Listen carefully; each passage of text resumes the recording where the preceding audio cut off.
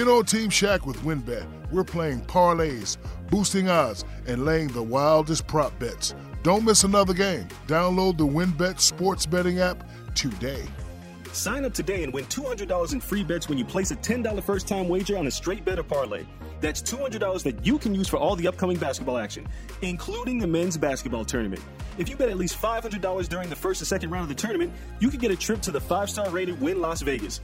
Offer subject to change. Terms and conditions at wynnbet.com. Must be 21 or older and present in a state where playthrough WynnBet is available. If you or someone you know has a gambling problem, call 1-800-522-4700. Arizona, Colorado, Indiana, Michigan, New Jersey, Tennessee, and Virginia. WynnBet is now live in all these states, and the excitement of Wynn Las Vegas has finally landed in online sports betting and casino play. From boosted parlays to live in-game odds on every major sport, WynnBet gives you the tools to win. Sign up today for your risk-free $1,000 sports bet. Download the WynnBet app now or visit wynnbet.com to start winning.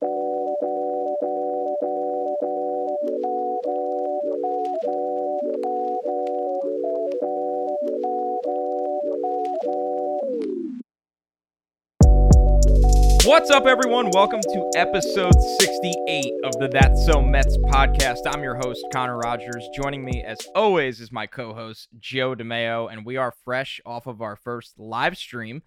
We were live on Twitter after the Mets hired Billy Eppler as their GM, and if you missed it, don't worry, you can watch it on the That's So Mets Twitter, or if you subscribe to the YouTube, you probably know already it's been uploaded on there as well. So it's fun to answer questions as we were live for about a half hour as the Mets finally make a decision or make a hire to run the baseball operations of this team. So that's a big step moving forward as we get into the offseason. We're going to talk about Noah Syndergaard today, signing with the Angels, and we'll answer a ton of your questions as well. So, Joe, we've been pretty busy this week. How's it going? It's going all right. I mean, a crazy 24 hours.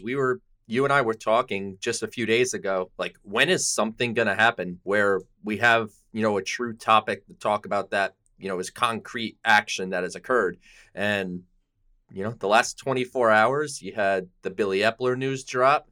And then, of course, this morning, the news of Noah Syndergaard, kind of surprisingly, not shockingly, but surprisingly departing the Mets and going to the Angels on a 1-year deal for more than the qualifying offer. It's been an interesting 24 hours in Mets land. Yeah, it really has. I think for a couple of reasons. One, we have been anticipating a hire at the top of this front office for a long time, so that wasn't necessarily surprising, although Billy Eppler was not a name at the front of this thing, but a name that I think both you and I, as we've said before, are satisfied with, and it definitely leaves the door open for next year or the year after that this front office will be bolstered with either names under him as he grows into a president role or the big fish in David Stearns ahead of him. So that's to be continued, but that doesn't really matter right now. Not worth getting caught up in that. Eppler, who has experience, as Steve Cohen has said before, he did not want somebody that would be learning on the job.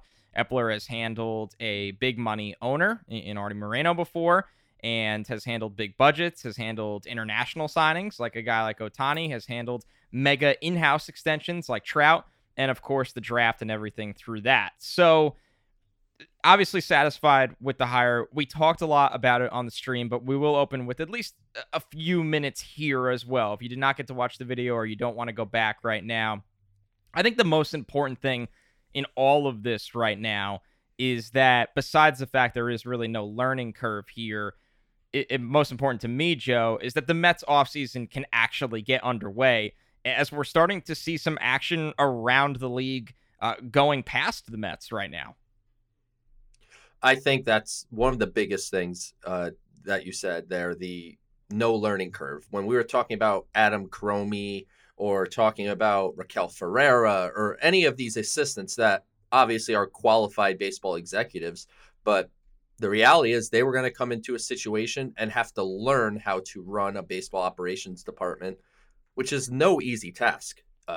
You have to be able to collaborate with every department, scouting, player development, analytics, and everything, even the business side of things. It's not even just baseball operations that you have to deal with.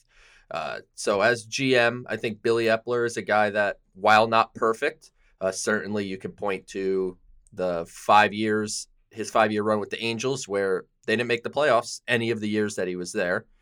You obviously have, things that he'll have to answer to regarding Mickey Callaway and, even Tyler Skaggs, the situation that happened there. Not that those necessarily directly fall on Epler, but things that he'll have to speak to.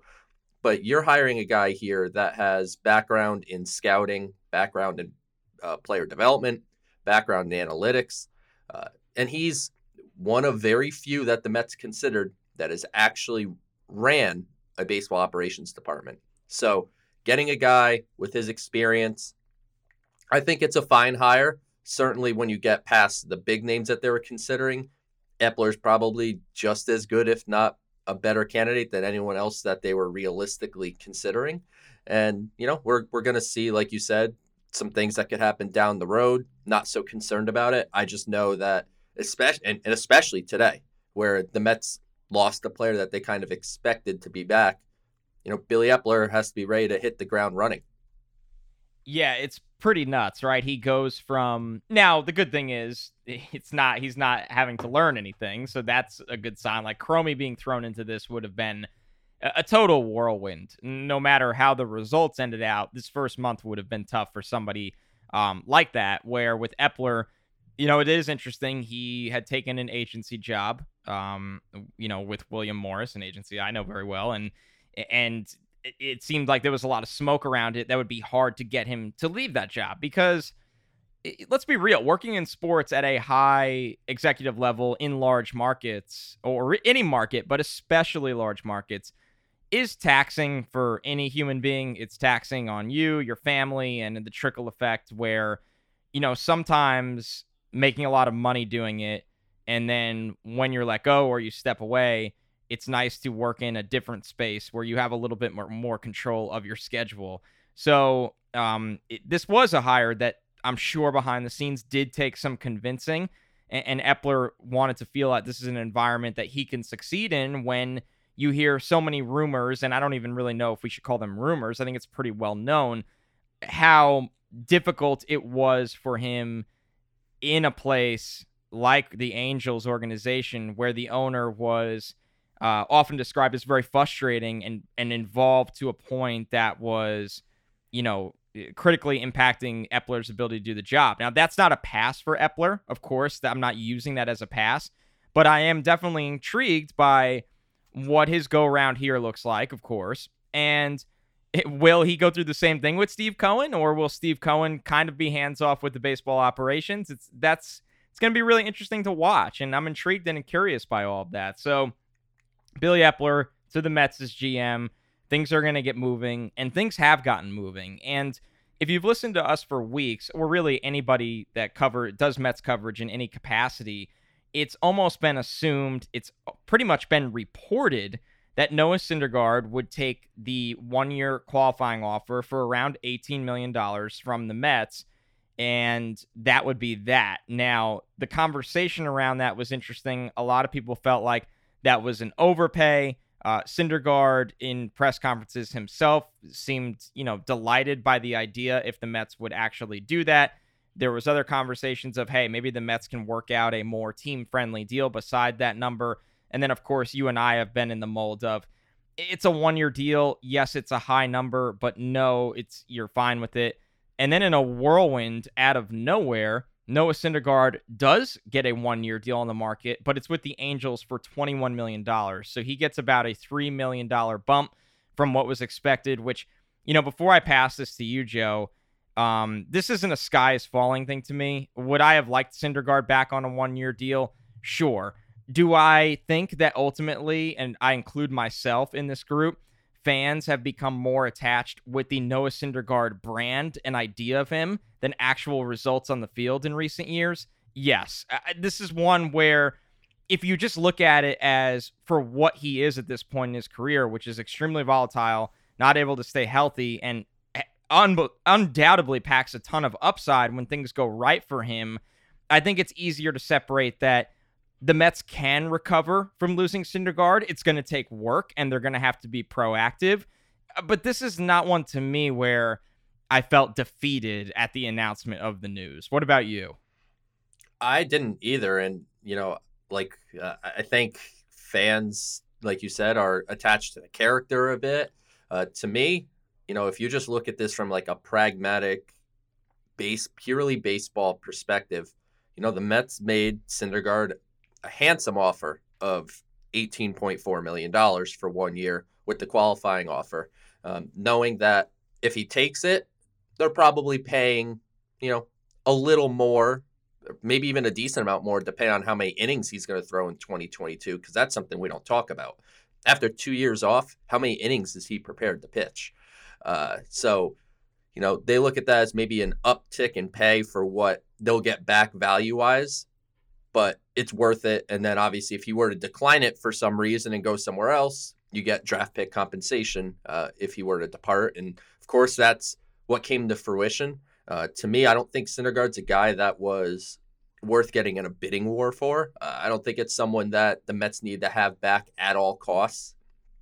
I think for 2022 in itself, Noah Syndergaard is quite a replaceable asset, to be honest, because I don't know what you're expecting innings-wise. 120 innings, maybe 130 tops. Maybe he'll prove us all wrong and he'll go have an awesome year and put up a bunch of innings. And this time, next year we'll be hoping and praying that the Mets pursue Noah Syndergaard as a free agent to bolster the rotation for 2023. But I think for just purely baseball, they did, to me, the right thing. They made him the qualifying offer. They figured he would probably take it. He didn't take it. And now they get draft pick compensation for him. And that $18.4 million that they sort of had earmarked for him now goes back into the budget. And you could use that to address the array of needs that this team has. They have to add to the bullpen. They have to add at least 2 starters right now. 2 starters for sure. That'll plug into the rotation day one. Sure thing. And then, sure things that are going to go in the rotation. And then obviously on the offensive side of the ball, you have to figure out third base, outfield, maybe second base. So there's a lot of things that the Mets have to do. So the bad sense is they now created another hole that they need to address. But to me, it's one that they can, easily fill and get likely similar, if not more valuable production out of. And I'm going to go back to it. I wanted him at the trade deadline, and the Rockies ended up not trading him because they were going to make him a qualifying offer. And then they didn't make him a qualifying offer for some reason. Go sign Jon Gray. To me, Jon Gray is a guy that's going to provide similar type upside to Syndergaard. Maybe not the same, but similar. And, you'll be able to feel a little more confident that he's going to throw 150 plus innings. I think what it comes down to with Syndergaard is there was a lot of risk there. Because I think the first thing that'll come to a lot of Mets fans' minds is like, wow, why didn't they just match that offer, right? For a guy that's been outspoken about staying and all of those things. And when we were doing the live stream, our pal Clay, who always has good input on the show, said, you have to keep in mind that he can give you, 150 innings. And Joe, your reaction was, well, that would be great. That would be the maximum.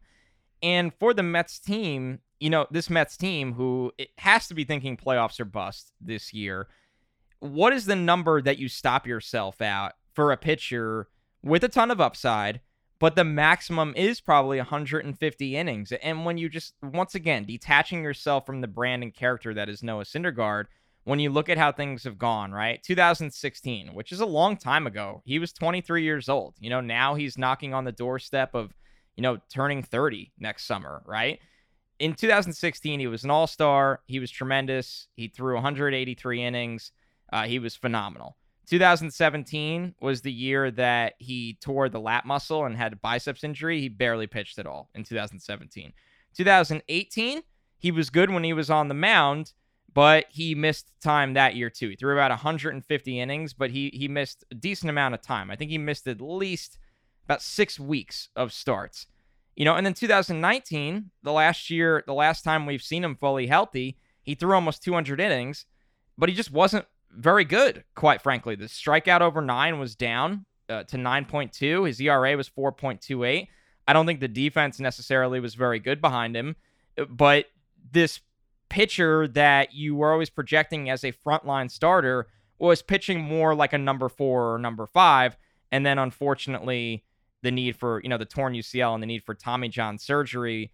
And he comes back in 2021 with 2 appearances, gives up 2 runs total, and was not throwing breaking balls. So this isn't like my PR for the Mets rant or like trashing Syndergaard, who I've really enjoyed watching play when he was on the mound for the Mets here, and really liked his attitude against other teams, notably in the World Series as a young guy that didn't really take any crap. I just think that there's not really bad one-year deals, sure, but when you're doing free agency, and I just had this rant similar to something with the Jets, yeah, there's no bad one-year deals, but when you need to put together a team, you also need to rely on guys, especially guys that are going to be in that $15 to $25 million range.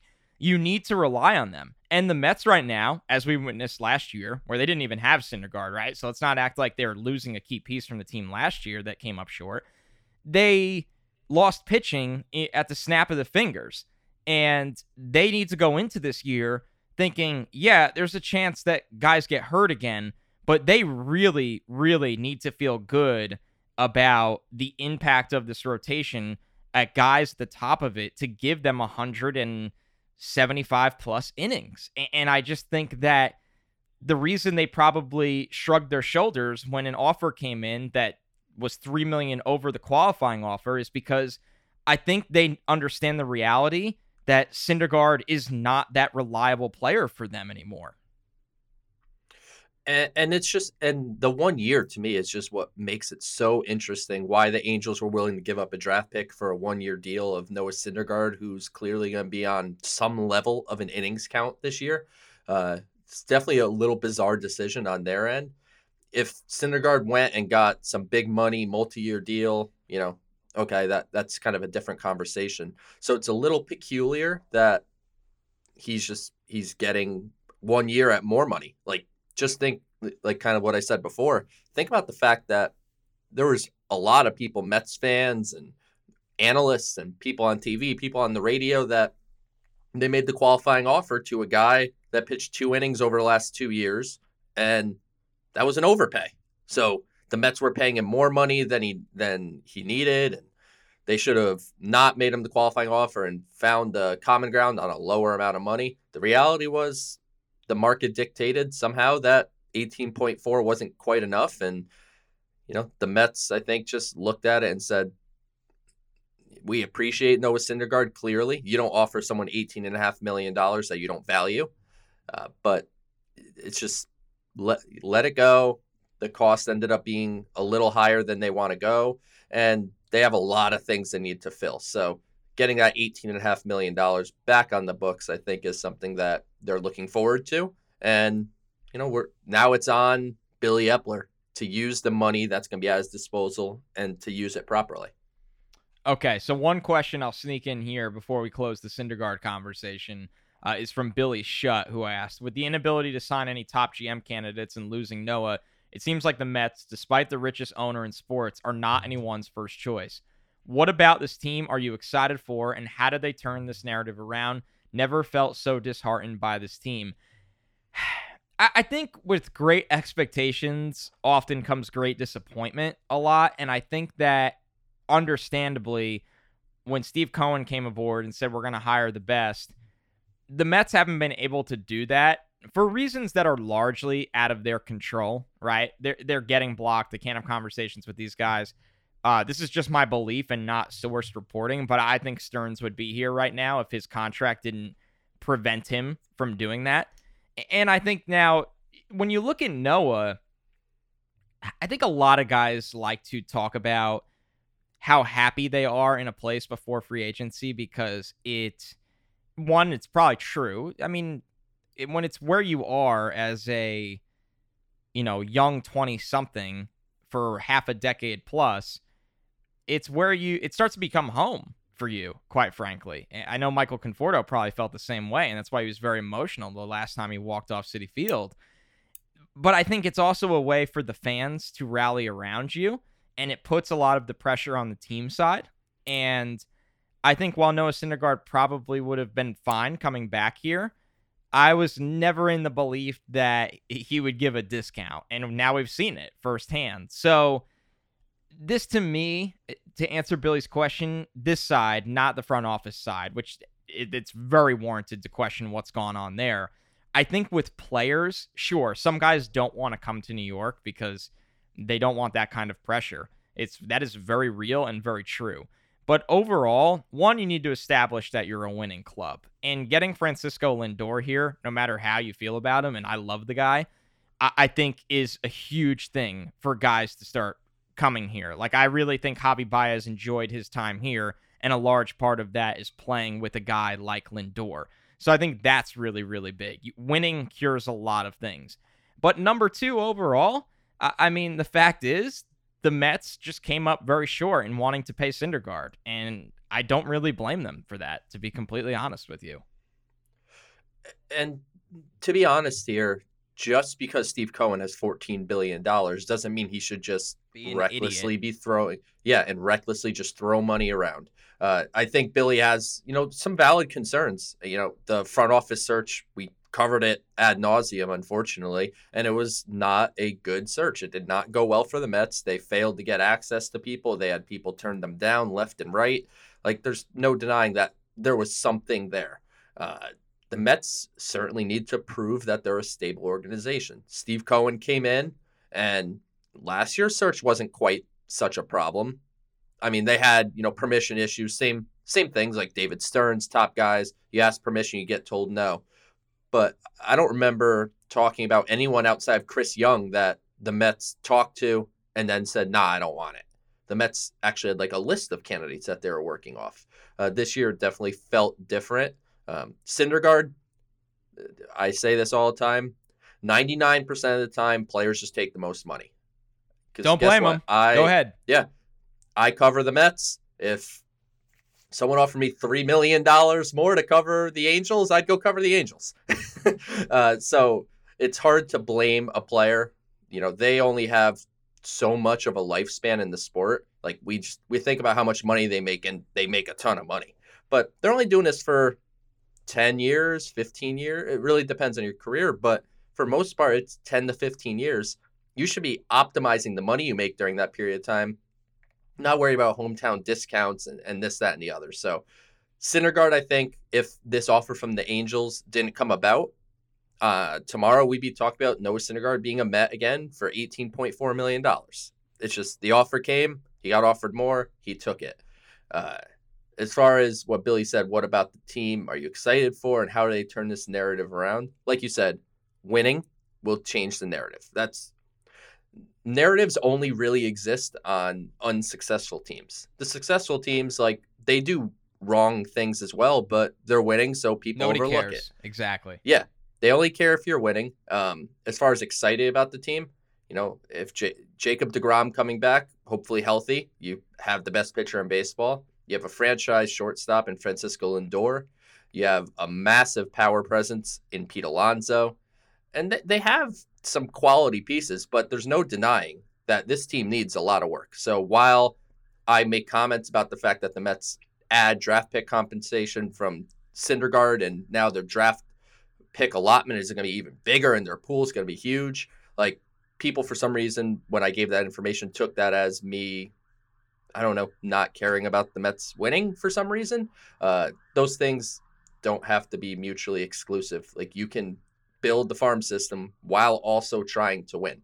It's not a bad thing to have more draft picks, and certainly with Tommy Tanis and Mark Tremuta's scouting department, they've proven the ability to be successful with early round picks. So the more of those that the Mets have, the better off they're going to be for the long term. But in the short term, they have money to spend, they have needs to fill, they have a general manager now who at least knows how to run a department, and there's reason to question them. I don't think they deserve all of your faith by any means, but let's give them the opportunity to make some moves, and let's see what the team looks like. And I know that's hard to do. Everything's kind of very much a reactionary world, and that's part of our thing. When something happens, we're going to be going on YouTube and reacting. Like, that's a part of it.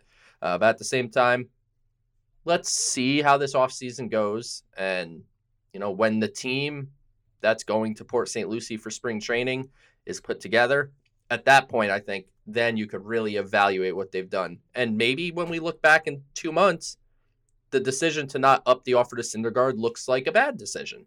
We don't know what they're going to do, but it's possible too that they get a better situation with that money. Yeah, and that we got a question about that. It's kind of perfect timing. It was from Aurelio Morales, who said, with Syndergaard and Stroman gone, that's an assumption, by the way. Stroman is not gone yet. Which pitchers do you think the Mets should pursue? I think a trade for Manaea and Alex Wood, John Gray and Carlos Rodon. I know you've been really outspoken about Gray, and I agree with you, Joe. That would be a nice fit in some capacity. But obviously, I think they'll have to pack a little bit more of a punch than that. We could see Kevin Gausman get into this conversation. Of course, Justin Verlander's a popular name thrown around. What do you think of that? So to me, I'm looking at it kind of twofold. Like if we're pseudo replacing Syndergaard, which I love how we talk about replacing a guy that didn't actually pitch for the Mets. But if we're replacing Syndergaard, to me, that's your John Gray. You sign John Gray, he replaces Noah Syndergaard. If Marcus Stroman departs, which, like you said, I don't think is a foregone conclusion, but certainly possible. Kevin Gausman's a name that jumps out. And I'm going to say it. I know that the automatic answer, and you're probably going to say it too, is that this is unlikely.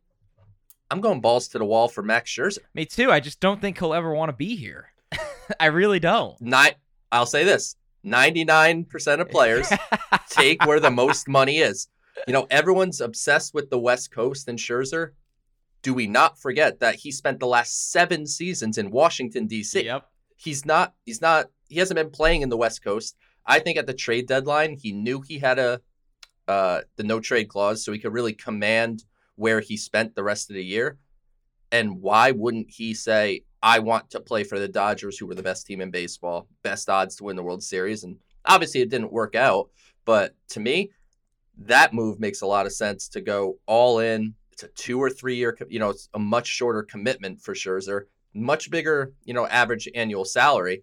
But if you want to go, big time and short term, to me, he jumps out as someone that makes a lot of sense. Otherwise, a guy like Gausman, to me, is probably the next best bet.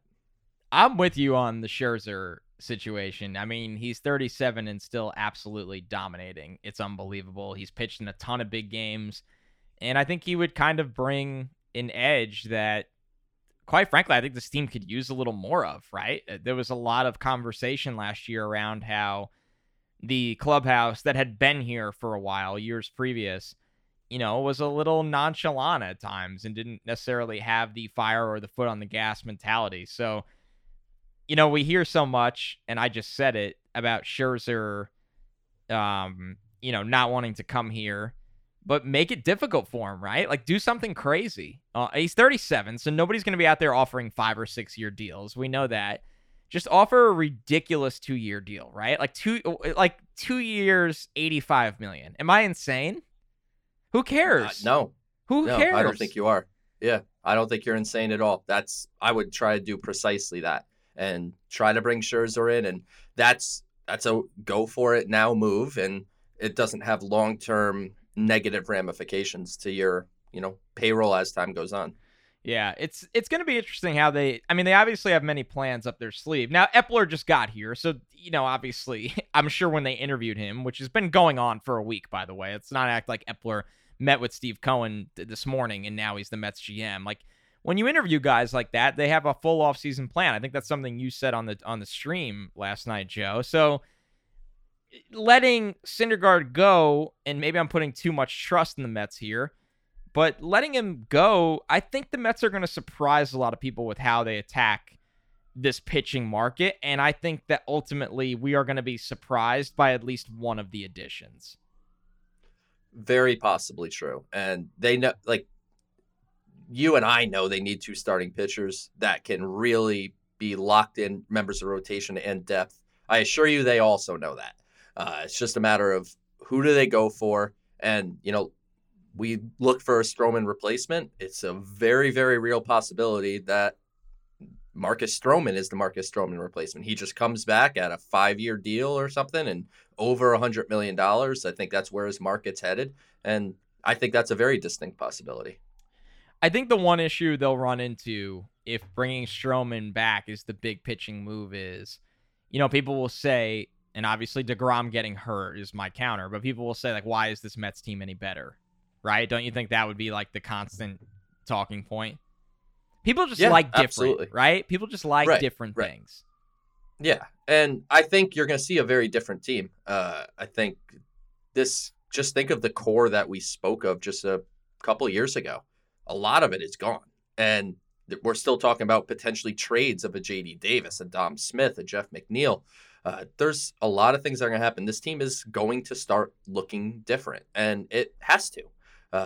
But as far as Stroman goes, change for change's sake isn't always the best move. The grass isn't always greener on the other side. But certainly if you can't re-sign Stroman, then you have to find another option. That's what it comes down to. And how are the Mets better? Jacob deGrom being healthy for a season would help a lot. Carlos Carrasco pitching like he's pitched for the entirety of his career prior to this season, and he had hamstring issues. He had a myriad of issues, and when he came back, he basically did his spring training at the big league level. So Carrasco needs to bounce back, and you need a full season of Taijuan Walker looking like Taijuan Walker did in the first half. And then at the very, very end of the season, he turned around a bit again.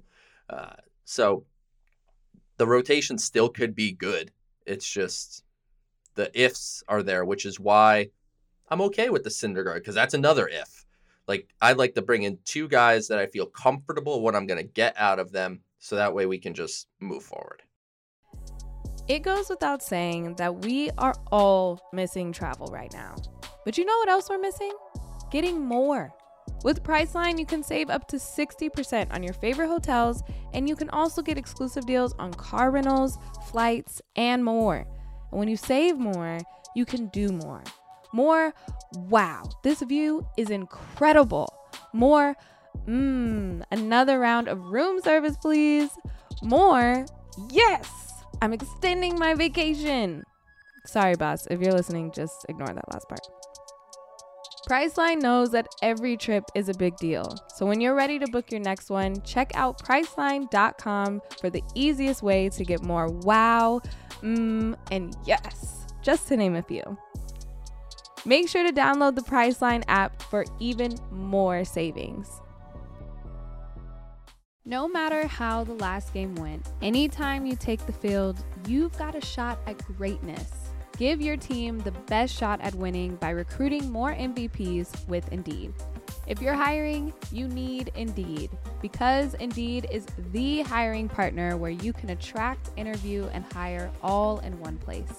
Start hiring right now with $75 sponsored job credit to upgrade your job post at Indeed.com/Blue Wire. Offer valid through March 31st. And Indeed is the only job site where you're guaranteed to find quality applications that meet your must-have requirements, or else you don't pay. Go to Indeed.com/Blue Wire to claim your $75 credit before March 31st. One of the things I love about Indeed is that it makes hiring all in one place so easy. And Indeed delivers 4 times more hires than all other job sites combined, according to Talent Nest. Indeed.com/Blue Wire. Terms and conditions apply. Need to hire? You need Indeed.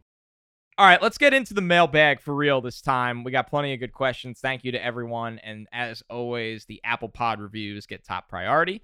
So the first one here is from Ryan D. Thank you so much, Ryan. He asked, are there any free agents that the Mets might go after that aren't being talked about? Who are some smaller free agents that you would like to see signed? So when I read this question, I instantly thought last year, like when they got VR and Pilar really late, and signings along the lines of that. And obviously Taijuan was a really late signing, but somebody that, everybody had their eyes on for a while. So I'm going to pull up, I have the free agency list here. I think one name that comes to mind for me, Joe, that's like not being discussed at all, that would be it would be after you sign, like after you acquire 2 pitchers you feel good about. But Michael Pineda was quietly very solid for the Twins last year.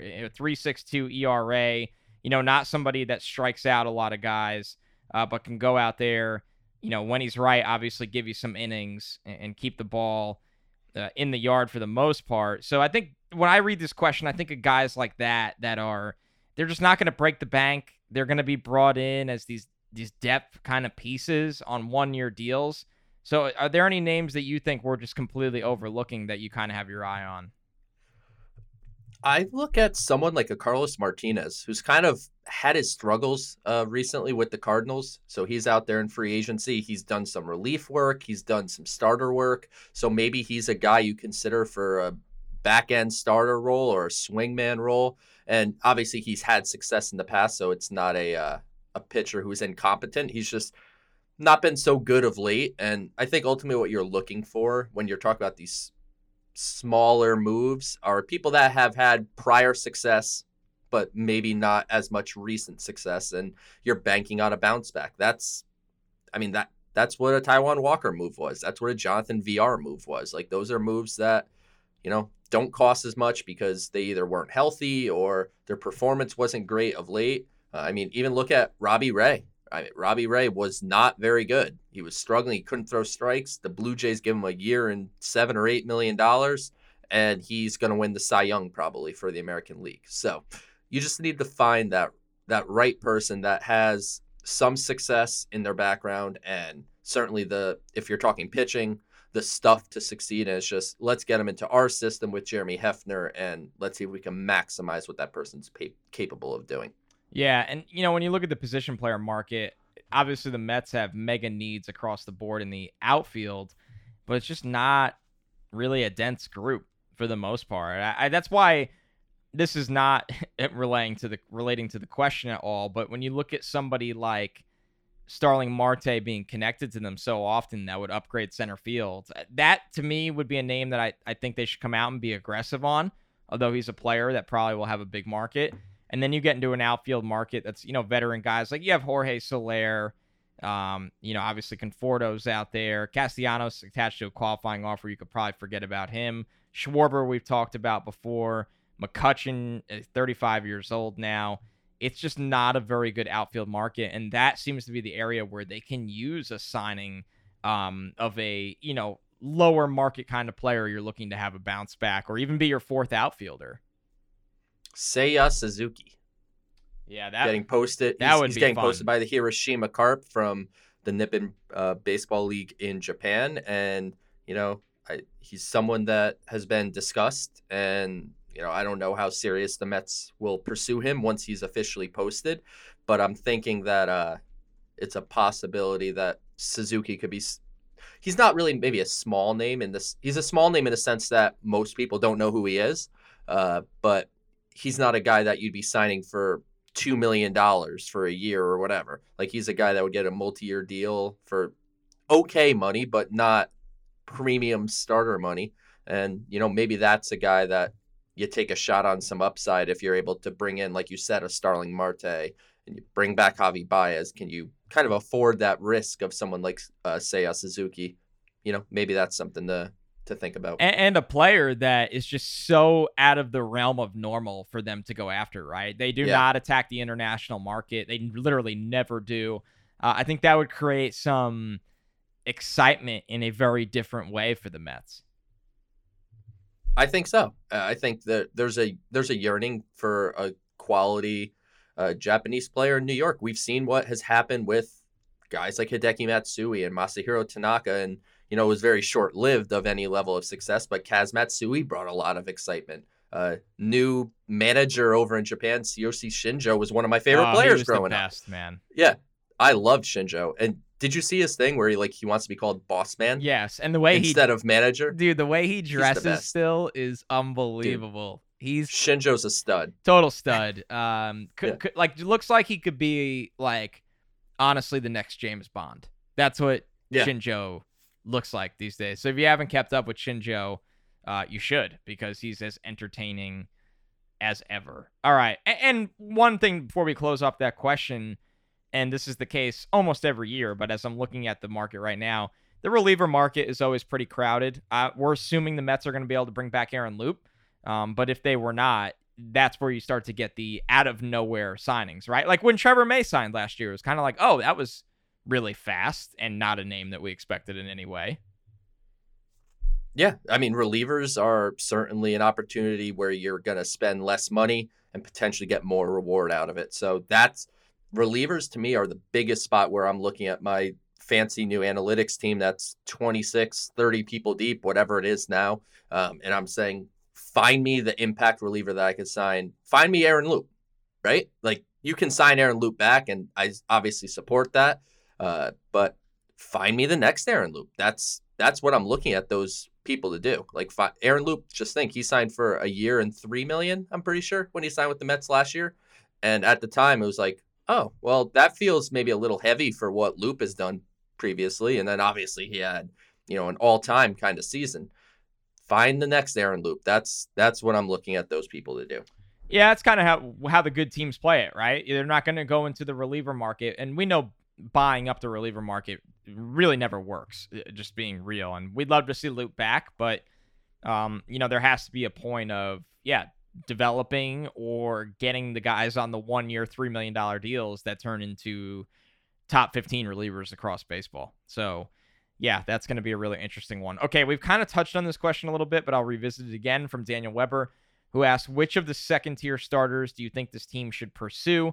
Are there any starters on the trade market you think they should be aggressive after? It feels like Castillo on the Reds is the name that is on the trade market every single year that people are obsessed with. Am I wrong?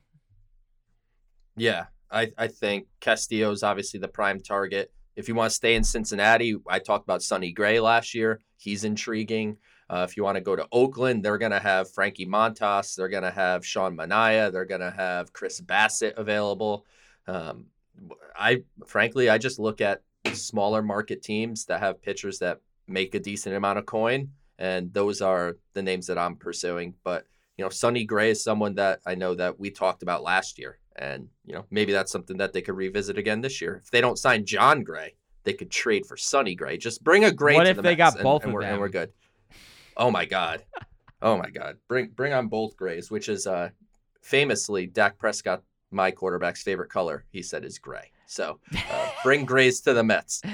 That is really good. Yeah, Gray coming off a season where he was not as good as he usually is, but he's still somebody that you feel, can pitch a decent amount of innings and, hover around that 4 ERA, 3.7 ERA kind of area. So, I think the Oakland guys are really interesting because they are being talked about as essentially having a fire sale over there. Of course, you have to trade something back. But looking at how the Mets are going to play this market, it feels like they're in a scenario where they're probably going to have to trade for an arm, and they're probably going to have to spend on at least 1 or 2 arms. I don't think this is an either or for the Mets. And that kind of trade can be, like when the Blue Jays traded for Steven Matz from the Mets last year. Like the Mets could be making that kind of trade where you're taking a flyer on a guy you hope can be a 4th or 5th starter while you spent big on your number 2 and number 3. So there's a lot of ways the board can go here for this team. And we're going to kind of learn about Epler in this situation as well. Not that he hasn't done it before, but this is a clean slate and an area where he's coming from a franchise that has undoubtedly struggled to figure out their starting rotation. Yeah, it's going to be very interesting to see how they address the rotation. And, like you said, the Angels never could get a rotation together. And, again, how much is Epler's fault? Whatever. Like we can debate that till we're blue in the face. The reality was he was GM. He was in charge of baseball operations, and they failed to put together a rotation. So he needs to prove now that he's able to do that somewhere else. And often people who get second chances tend to not make the same mistakes that they made last time. And, he'll ultimately, like every GM in the sport, he'll make new mistakes. But I'm thinking he'll not make the same mistake when it comes to starting pitching this time around. Do guys like, this is me sneaking my own question in the mailbag, do guys like Gausman or Rodon scare you at all because they are like the classic, everything clicked at around 30 years old? They've both been hurt plenty of times in the past, and now they're going into a starting pitching market that we know is going to explode with money. you have to be very cognizant, and that's where you bring in, Jeremy Hefner, you bring in your pitching coordinators, you bring in your analytics department, and you try to see past the numbers that you and I can look up on Baseball Reference.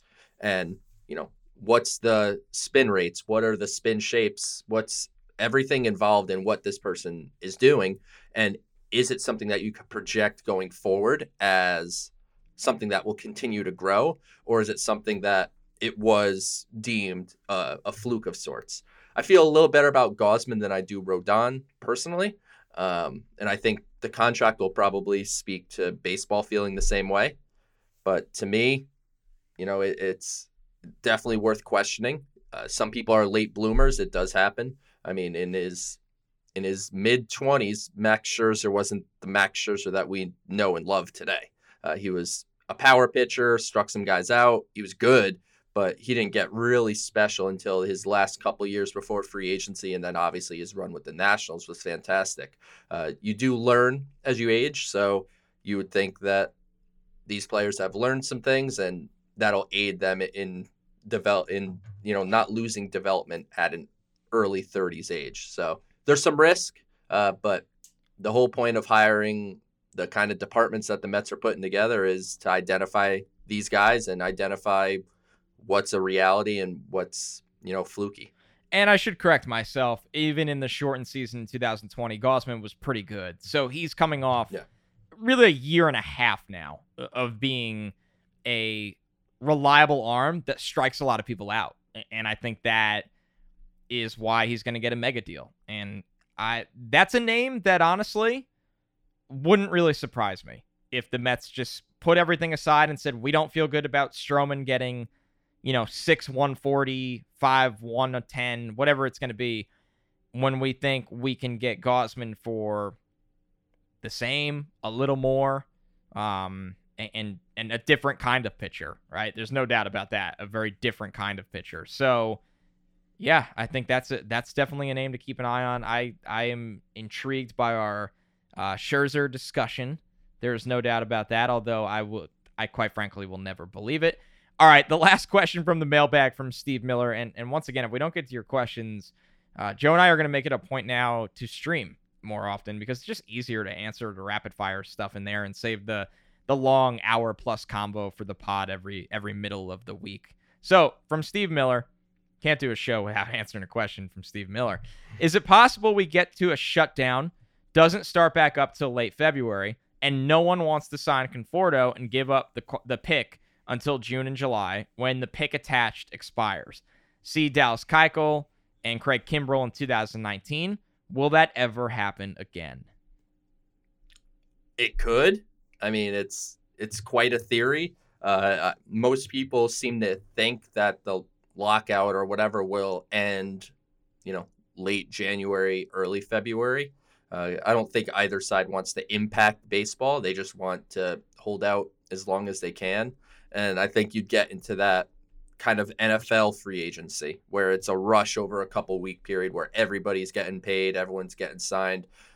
Is it possible that some people fall through the cracks? It is possible. I would not say something will never happen again. My guess with Conforto, though, is he'll get his money, and I don't think he would be the type that would fall into that. But there's no question that it could happen, especially if the lockout lasts a little longer than, you or I or the community expects. Yeah, to me, the difference is, although I'm really not the biggest believer in Michael Conforto as a long-term investment that he's going to be. I think he's going to get a 5 to 6 year deal worth a lot of money. I think trying to put my GM hat on, and you could tell me if I'm wrong here, Joe, Kimbrell, reliever, and there's just so much volatility in the upper tier reliever market that teams were not comfortable going there. And correct me if I'm wrong, I'm pretty sure Kimbrell's market that year, what he was asking for, or his agent was asking for, was like astronomical. It was like a crazy, crazy number. And then with Keuchel, I don't think it's going to happen to Stroman this year because this is a weird pitching market that's going to explode. But with Keuchel, teams in this era are definitely a little afraid of the contact pitchers more as investments, right? You like them for a year there. You like them for a 2 to 3 year deal here. 6 years, 5 years, serious money. It goes back to the volatility of that market. So now Conforto, on the other hand, is one of the streakiest hitters I've seen. So you can make that argument for him. But GMs like the guy that suits up every day, plays in right field, hits 20 to 30 home runs. You pencil him into the 3-hole. I'm not a believer that he's that guy on a championship team, but I know a lot of people in baseball do. What do you think, Joe? I think he is. At the end of the day, is he a face of the franchise player on a champion? Maybe, maybe not. But, you don't need to be. Nowadays, you see very much not face of the franchise type players getting $20 million a year. I think Conforto's a very, very useful member of a championship type of team. And it sounds, as of now, things could change. Like Steve said, maybe the market dries up and, it makes fiscal sense for the Mets to revisit. As of now, it seems like that won't happen here. And, he's a streaky player, to your point. Many players are. He just happens to be maybe a little more than the average as far as streakiness goes. It's going to be interesting to see how his market really unfolds. And I think he's preparing to leave. I think the Mets are preparing for him to leave. And the Mets are going to have probably 2 outfield spots to fill. So we have a couple rotation spots, a couple outfield spots, maybe a third base or a second base, depending on what transpires there. So there's a lot that needs to be done. And unfortunately, we're looking dead in the eyes of a lockout in under 3 weeks now. And when and if that occurs and everything freezes, it's going to be a pretty brutal stretch when you're into the hot stove and rumors and things like that. But, Conforto's market will certainly be one of many that I am very closely following. Yeah, and I don't even think it'll be overly complicated, right? I think pretty quickly he'll be a guy that gets the 5-year, $120 million kind of deal. Yeah, I'd say between 100 and 120. Like I think he will get 9 figures. I don't know how deep into 9 figures he'll get, but he's going to do just fine. Yeah, there's no doubt about that. So, and it might be a scenario where a fresh start for him and a fresh start for the Mets is great for everyone involved. Maybe Conforto ends up being a really nice signing for someone. And for the Mets, they allot their money elsewhere that works for them. So it's going to be an interesting free agency, man. I'm really excited because there's so many dominoes that are going to fall, and I think they're going to fall relatively quickly, as we saw, when you and I woke up today and knew we had a show to do after doing the stream last night. I don't think we were prepared for that Syndergaard deal to be wrapped up. We had started to feel that, hey, you never know, he might explore his market, but it goes quick. It goes quick. As we do this show right now, he's apparently taking his physical. And if he passes that, the Syndergaard era with the Mets is over and really ended in 2019, quite sadly. But with that, I think this team needs some new life and a new image and reasons for people to be optimistic around a different looking core. And we know Lindor is going to be here. We know P. Alonso is going to be here for a pretty long time. We know Jacob deGrom, assuming all goes well this spring, is going to be the guy on the mound opening day. But what those pieces around that big 3 looks like is really going to dictate the ceiling of this team in a year where, they got to walk the walk, right? And make the playoffs and be a competitive baseball team that teams don't want to run into. And Steve Cohen knows that. I think Billy Epler took this job knowing that. And I'm excited to see how it all plays out. Not just this next month, obviously the next, really the next 11 months, but this next month is the key starting point for all of that. Totally agree. And I'm glad that they got a GM here that's ready to roll, ready to run baseball operations. Like I said, probably has a plan in place. Like he came in and probably has a vision for how he wants to build this roster. And, he's got to be ready to hit the ground running. So let's finalize this deal. Let's get a press conference. Let's have him meet the media, answer all the questions that need to be answered, and then get right to work because time is of the essence. That's right. With that being said, Joe, do you have any closing thoughts for the fine people at home? Just check out the YouTube channel. The video from Instant Reaction last night. Like Connor said, we're gonna start live streaming more. Not necessarily only when something happens. And I'll try not to blindside with a live on Connor when he's not expecting it. But we'll plan out some stuff because the fact that we got to rapid fire answer a bunch of questions from a bunch of our listeners that I recognize the name of. Really, really fun. And when we hit the YouTube platform, hopefully, that viewership even increases and, just keep on doing that. So Mets, man, that's what it's about. I was laughing at one of our listeners saying that the YouTube channel is feels like a bit, and it really, I kind of accepted that it does. It's going to be classified as a bit until it's a consistent weekly thing. Maybe we just rename it the Dusty YouTube channel. That would be 8,000 subscribers later to the Dusty YouTube channel from the Dusty That's So Mets pod. Oh, man. All right, everyone. We'll catch you next week. I'm Amira Rose Davis, host of the new season of American Prodigy, all about Black girls in gymnastics. My white coaches just said, you may not get the scores that you deserve because you're Black. It's the story of a decades-long struggle of Black gymnasts trying to find and amplify their voices. I can't be the next Simone Biles. I can't be the next Dominique Dawes. I can only be the next version of myself. Listen to American Prodigies on Apple Podcasts, Spotify, Stitcher, and wherever you get your podcasts.